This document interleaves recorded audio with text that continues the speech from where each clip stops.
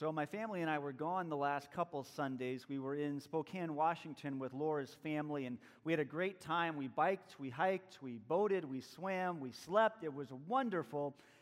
And then we were ready to come home.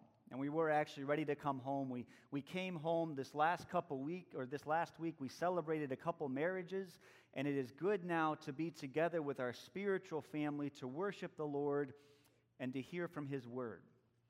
As I was getting ready for this sermon this week, I thought it might be good to review a little bit of the big picture of where we are with our preaching and look ahead a little bit, in part for my own benefit, to think through the big picture. I know Mac did a little bit of this the last couple weeks, but I wanted to zoom out even a little bit more.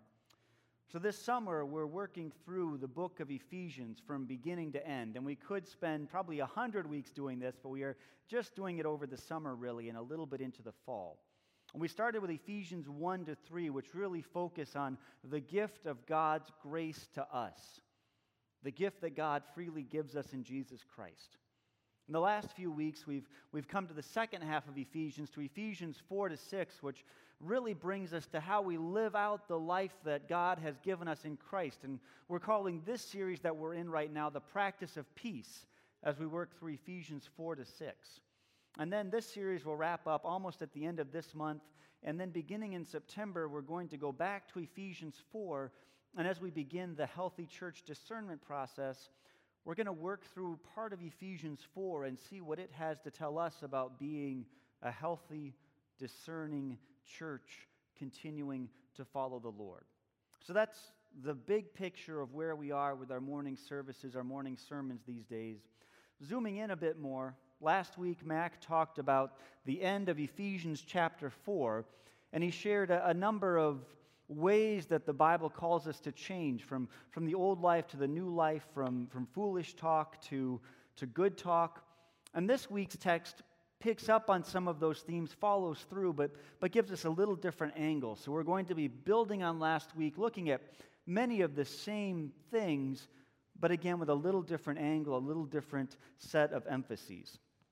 We're going to read Ephesians 5:1-21 this morning. And as we have been doing this summer, after I conclude God's reading, I'm going to say, "This is the word of the Lord," and I ask that you respond with thanks be to God. And now hear God's word. "Be imitators of God, therefore, as dearly loved children, and live a life of love, just as Christ loved us and gave Himself up for us as a fragrant offering and sacrifice to God. But among you there must not be even a hint of sexual immorality, or of any kind of impurity, or of greed, because these are improper for God's people. Nor should there be obscenity, foolish talk, or coarse joking, which are out of place, but rather thanksgiving. For of this you can be sure, no immoral, impure, or greedy person, such a man is an idolater, has any inheritance in the kingdom of Christ and of God. Let no one deceive you with empty words, for because of such things God's wrath comes on those who are disobedient. Therefore, do not be partners with them. For you were once darkness, but now you are light in the Lord. Live as children of light, for the fruit of the light consists in all goodness, righteousness, and truth, and find out what pleases the Lord. Have nothing to do with the fruitless deeds of darkness, but rather expose them. For it is shameful even to mention what the disobedient do in secret. But everything exposed by the light becomes visible, for it is light that makes everything visible. This is why it is said, 'Wake up, O sleeper, rise from the dead, and Christ will shine on you.' Be very careful then how you live, not as the unwise, but as wise, making the most of every opportunity, because the days are evil. Therefore, do not be foolish, but understand what the Lord's will is. Do not get drunk on wine, which leads to debauchery. Instead, be filled with the Spirit. Speak to one another with psalms, hymns, and spiritual songs. Sing and make music in your heart to the Lord, always giving thanks to God the Father for everything in the name of our Lord Jesus Christ. Submit to one another out of reverence for Christ." This is the word of the Lord. So I'm going to begin this morning with a quotation that I saw on Twitter last week, and I'll have it up on the screen too if I remember to type it in. There we go. "True freedom is doing what you want to do and not regretting it in 1,000 years. True freedom is doing what you want to do and not regretting it in 1,000 years. And as a definition of freedom, I'm not totally sold on that. But it made me think, what would it be like? What would it be like to live a life where you truly had no regrets? What would it be like at the end of your earthly life and then 1,000 years from now in eternity to be able to look back and say, I have absolutely no regrets? I would guess that very, very few, probably none of us can look back over the course of our lives to date and say, there's nothing I regret, nothing I wouldn't do differently. And if we think over the history of the world, in reality, how many people do you think have lived a life that had nothing regret-worthy in it? What's the number there, you think? And I think I know the number. And I think the number is 1. Jesus Christ lived a life that was entirely perfect, where every choice that he made was free of sin, and where every choice that he made brought more goodness and righteousness and truth into the world. And this text invites us to that kind of life. It tells us to be imitators of love and to live a life like the life of Jesus. And that is our first stop on our road through this text today, in verses 1 and 2, that we are called to imitate Christ. And really, that's the key to this whole section of Ephesians, to what we've seen in chapter 4, to what we're looking at in chapter 5 the next couple weeks, and what we'll see in chapter 6 after that. The key, the whole point, is to live a life like the life of Christ, to imitate God. And in most ways, we are not God-like, and we can't imitate God, but we can imitate God, we can imitate Christ. How? Well, Ephesians tells us that Christ lived a life marked by love, marked by offering up himself, marked by sacrificing himself for the glory of God and the good of others. So this is the umbrella, this is the overarching point that we'll want to keep in mind as we walk through this text and as we look through texts in the coming weeks too.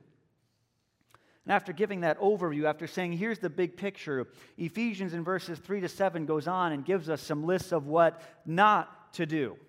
Be imitators of God, and so don't be like this. And it has 3 sets of 3. It repeats itself. It has 3 sets of 3 things. There shouldn't be even a hint of sexual immorality, impurity, or greed. There should be no obscenity, foolish talk, or coarse joking among us. And then again, there should be no immorality, impurity, or greed. And if you just read through those first 9 things, at least when I did early this week, I thought, why this list?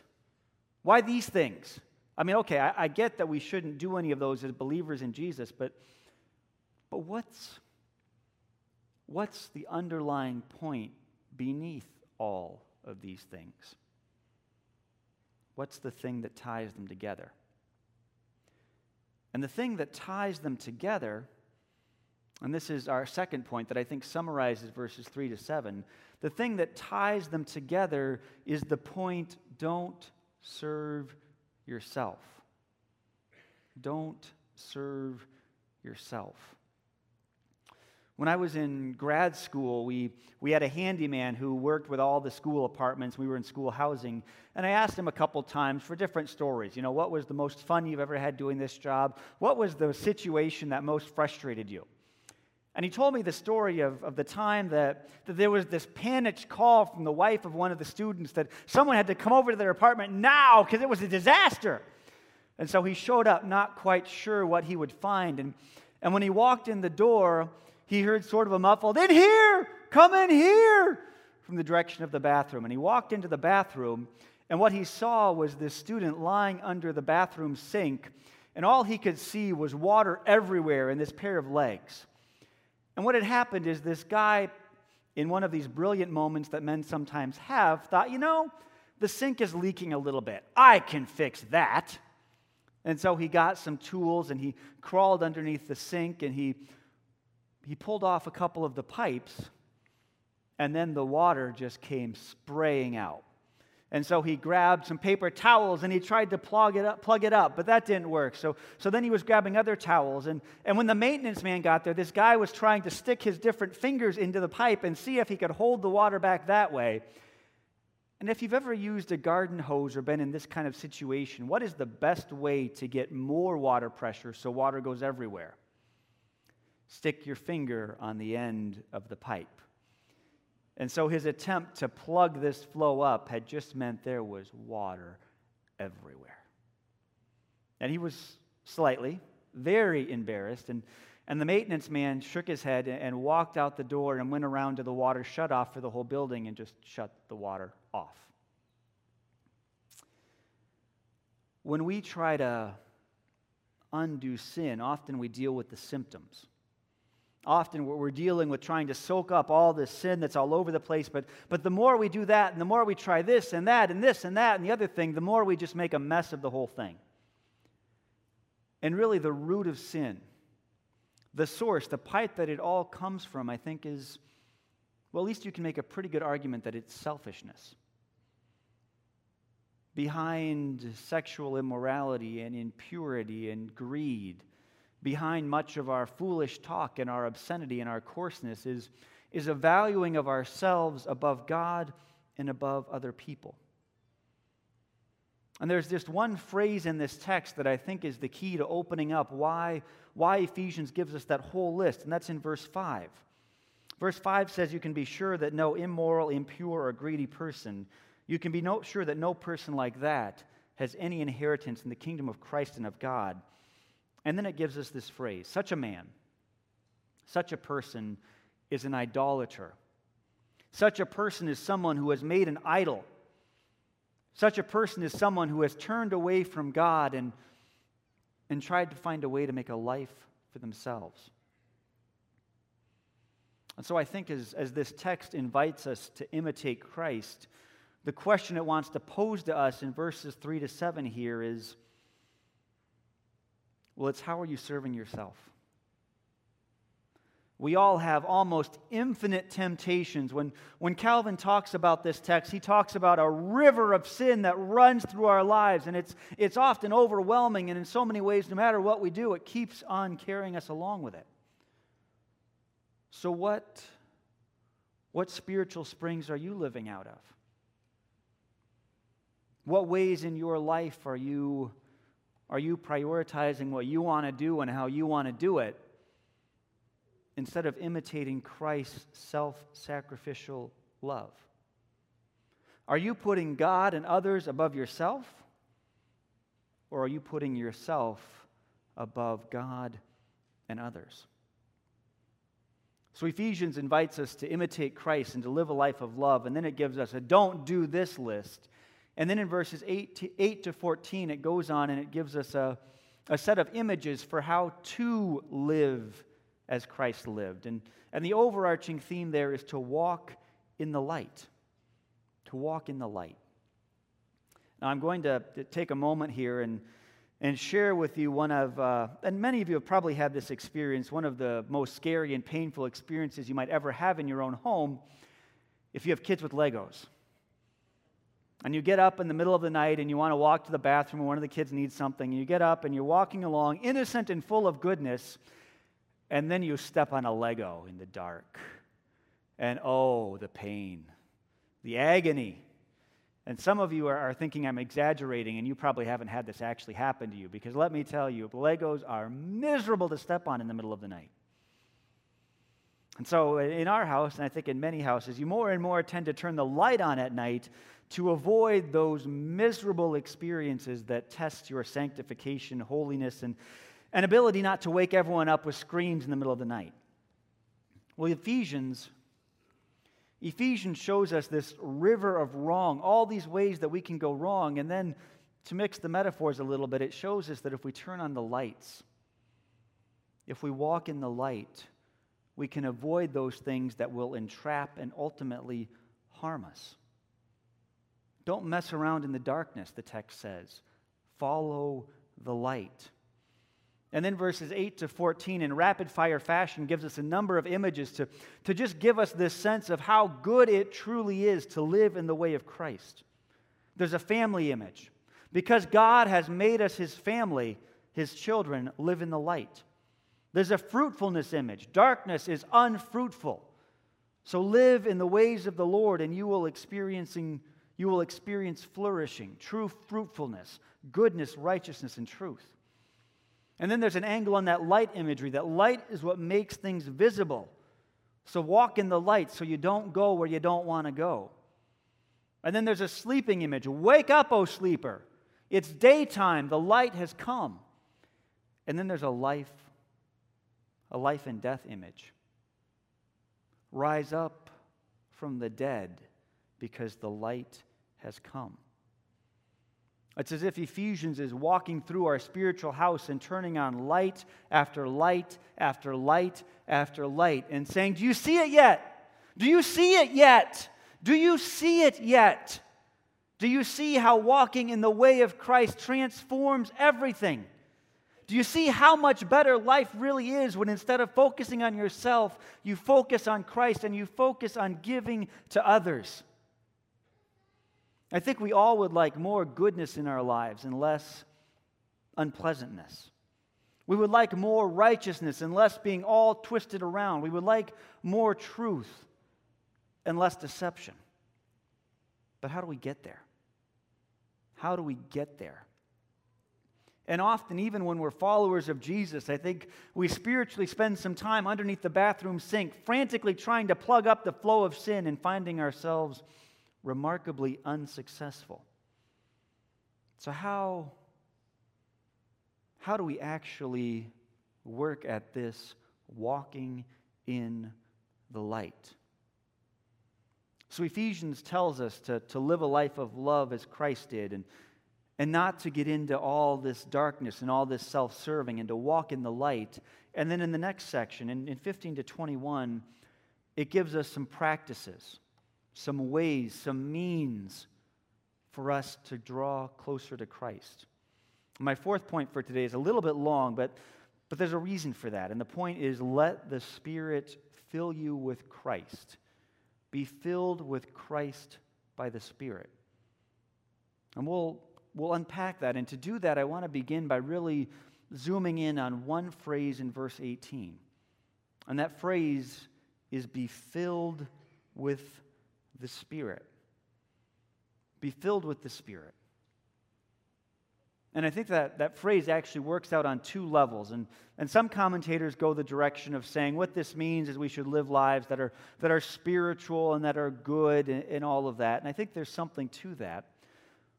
But I think the real point there is that we should be looking for the Spirit to work in us. The point first is not that we do this and we do that, and so we live lives that evidence the work of the Spirit. The point is that the Lord fills us with His Spirit. The active agent here is not us. We are not the ones who go out and get a certain portion of the Spirit and pour it into ourselves. We are the ones who lay ourselves open for the Lord to fill us. And then I think if we think back to verses 1 and 2 of this text, that in fact what the Spirit fills us with is Christ. We are filled with Christ by the Spirit. And so what we should expect if we are living in this way, what we should expect is that we become very specifically more and more Christ-like. The life of the Spirit should look like the life of Christ. And so if you want to ask yourself, am I growing in the Spirit? What you should do is you should look at Jesus. Because the Spirit, well, He's the member of the Trinity who is always pointing to the other members. The Spirit is always pointing us to Jesus and saying, look at Jesus, look at Jesus, look at Jesus. And so if we want to be Spirit-filled, what we need to do is look to the pattern we find in Jesus, in the Gospels, in the New Testament, and follow that. And then to get practical, because we're still being a little too abstract, to get practical, Ephesians goes on And it shows us several ways that we can play a part in having the Lord fill us with the Spirit. And it gives us, Ephesians itself gives us 3 practical ways to work at being filled by the Spirit. And honestly, the first one especially, but really all of them are not probably the 3 I would have picked, but this is what God's Word gives us. So we'll walk through those 3 and then close with reflecting how we can live that out. The first thing that Ephesians tells us to do to be filled with the Spirit is to sing. To sing. And 3 times it has different words. It says, speak to one another with psalms, hymns, and spiritual songs. Sing. Make music in your heart to the Lord. Music has a way of getting into our heads and getting into our hearts, right? Often as we grow older and our memory starts to fade, we can still sing the songs that were really in our hearts to begin with. And so if you want to grow spiritually, if you want to be more like Christ, one of the means to do that is to sing. To sing songs and hymns and praise songs to the Lord. Honestly, I didn't really see that one coming when I started into the text this week, but it's the first practical application it gives us of how to be filled by the Spirit, to sing.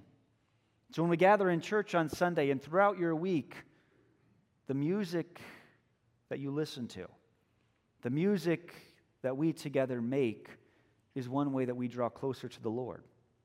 And then Ephesians tells us to give thanks. Verse 20 says, always give thanks to God the Father for everything in the name of the Lord Jesus.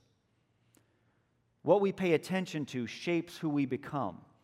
And if we are always grumpy, if we are always focusing on what's wrong and what we didn't get in life and how we didn't get our way, well, we become curved in on ourselves.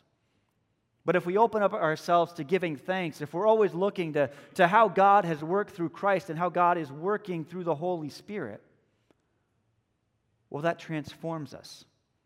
And through our thankfulness, the Holy Spirit works to make us more like Christ. When we practice gratitude, we recognize how much we really have. And when we recognize how much we really have, it becomes easier and easier to give away of ourselves to the Lord. And then third, and this is the hard one, and it's going to get harder the next couple weeks as Mac and I continue to walk through Ephesians. But third, Ephesians tells us that one way to be filled by the Spirit is to submit to each other out of reverence for Christ. And none of us likes to submit, right? None of us likes to be on that end of a relationship. And we'll follow up with more challenging texts of what that means the next couple weeks in our families, in our workplaces. But one way that we are filled by the Spirit is to submit to others. And not to submit to them for their own sake, really, but because of Christ. We follow the way of Christ by submitting to Him and to the other appropriate authorities He's put in our lives. So we sing, we give thanks, and we submit out of reverence for Christ. And those are very practical ways. Those are the ways the Bible itself gives us to be more and more filled with Christ by the Spirit. So I want to close with a story and then an invitation. There was a time in high school when a number of my friends and I were at an interesting point in our faith journey, that there had been a lot of trouble in some people's lives, and there was some real struggle and a real sense of we are either going to be all in or all out with this faith thing. Either all in or all out. Because if we aren't all in, then why are we even messing around with this? And so there were some times at youth group that there would kind of be this group that everybody else would stay away from because we were having really hard conversations about what does it actually mean to follow Jesus? And what does that look like in our lives today? And what do we need to change? And they were wonderful conversations, challenging conversations. And there was a time that one of the volunteer youth leaders bravely came over, and we were around the foosball table having this discussion actually about music. What music do we listen to? What music do we fill our heads and our hearts with? And we were going back and forth because there are some really, really good artists out there who where their language isn't terrifically clean and the things they discuss is not necessarily the best thing to be focusing on all the time, but man, their artistic skill is incredible. And then there's some Christian musicians who their heart's in the right place, but their notes aren't. So what do we listen to? How do we work that out? And this youth leader came over and started playing, and his name was Opie, and he said, I never listen to Christian music. It's terrible. Okay, well, what if you try? And all right, we're playing some more foosball, and he says, all right, you know what?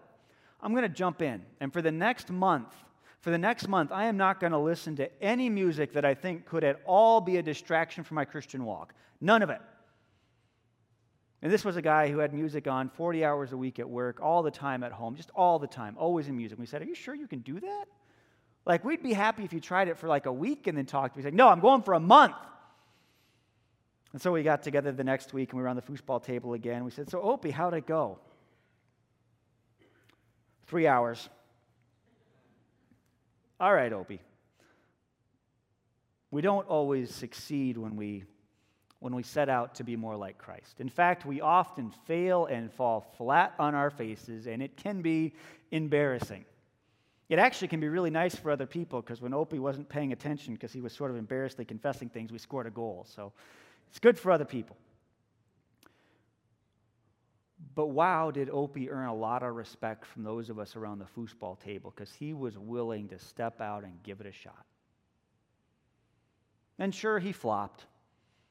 But we went on from there, and we had a conversation about, well, was that realistic? Maybe not. But what does it mean in this particular small area of our lives? What does it really mean to celebrate who God is? What does it mean to really live lives that are vibrant and spirit-filled? And so I want to invite all of you today, and Ephesians gives us 3 areas. If those are not where God is working in you right now, you could pick another area. But Ephesians gives us 3 particular areas to reflect on and to ask, how can we, by doing this, be drawn closer to Christ? How can we, by doing this, live lives that are more regret-free, more full, more flourishing, more the type of thing that you look back on in 10 years or 50 years or 1,000 years and say, that is who I want to be. So, how can you imitate Christ this week? Are there ways that you can build more praise into your life?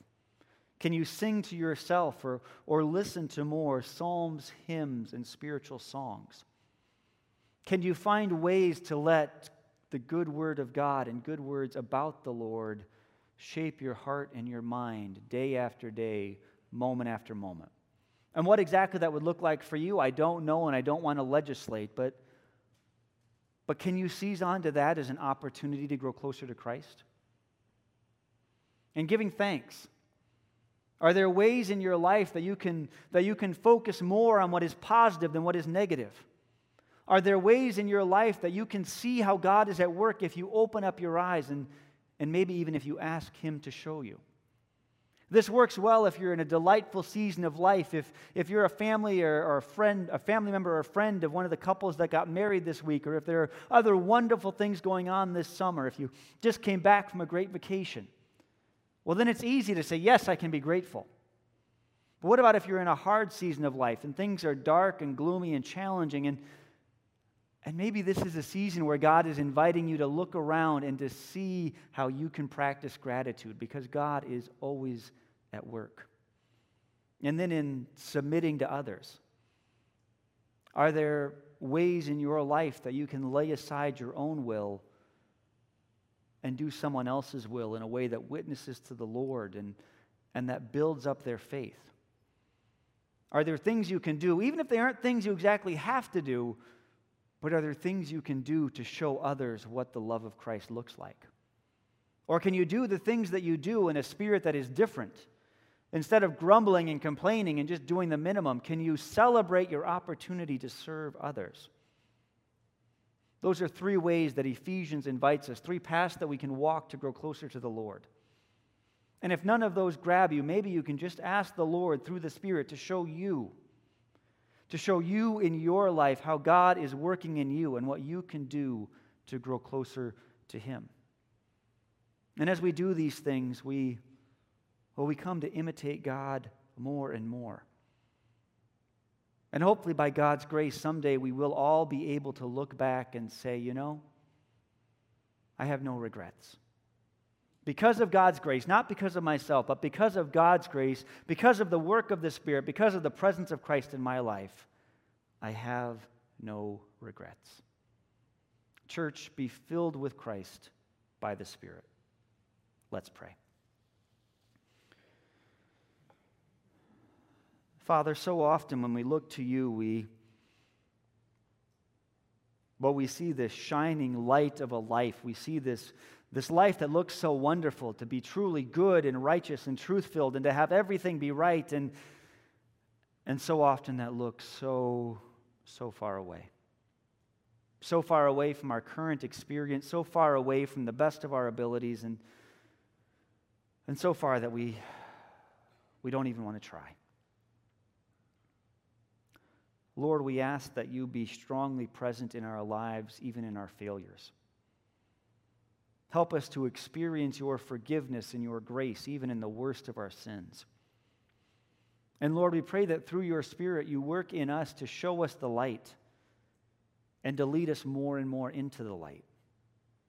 Lord, we pray that you convict and encourage and equip each one of us to see some way that beginning today, we can be more filled with your Spirit and more like Christ. Give us the strength that we need to embrace this as a joyful opportunity to celebrate how you are with us, how you are in us, how you are for us. Lord, we pray that you equip us. We pray that you pour out your love on us. We pray that you help us to follow in the way that your word leads. Amen.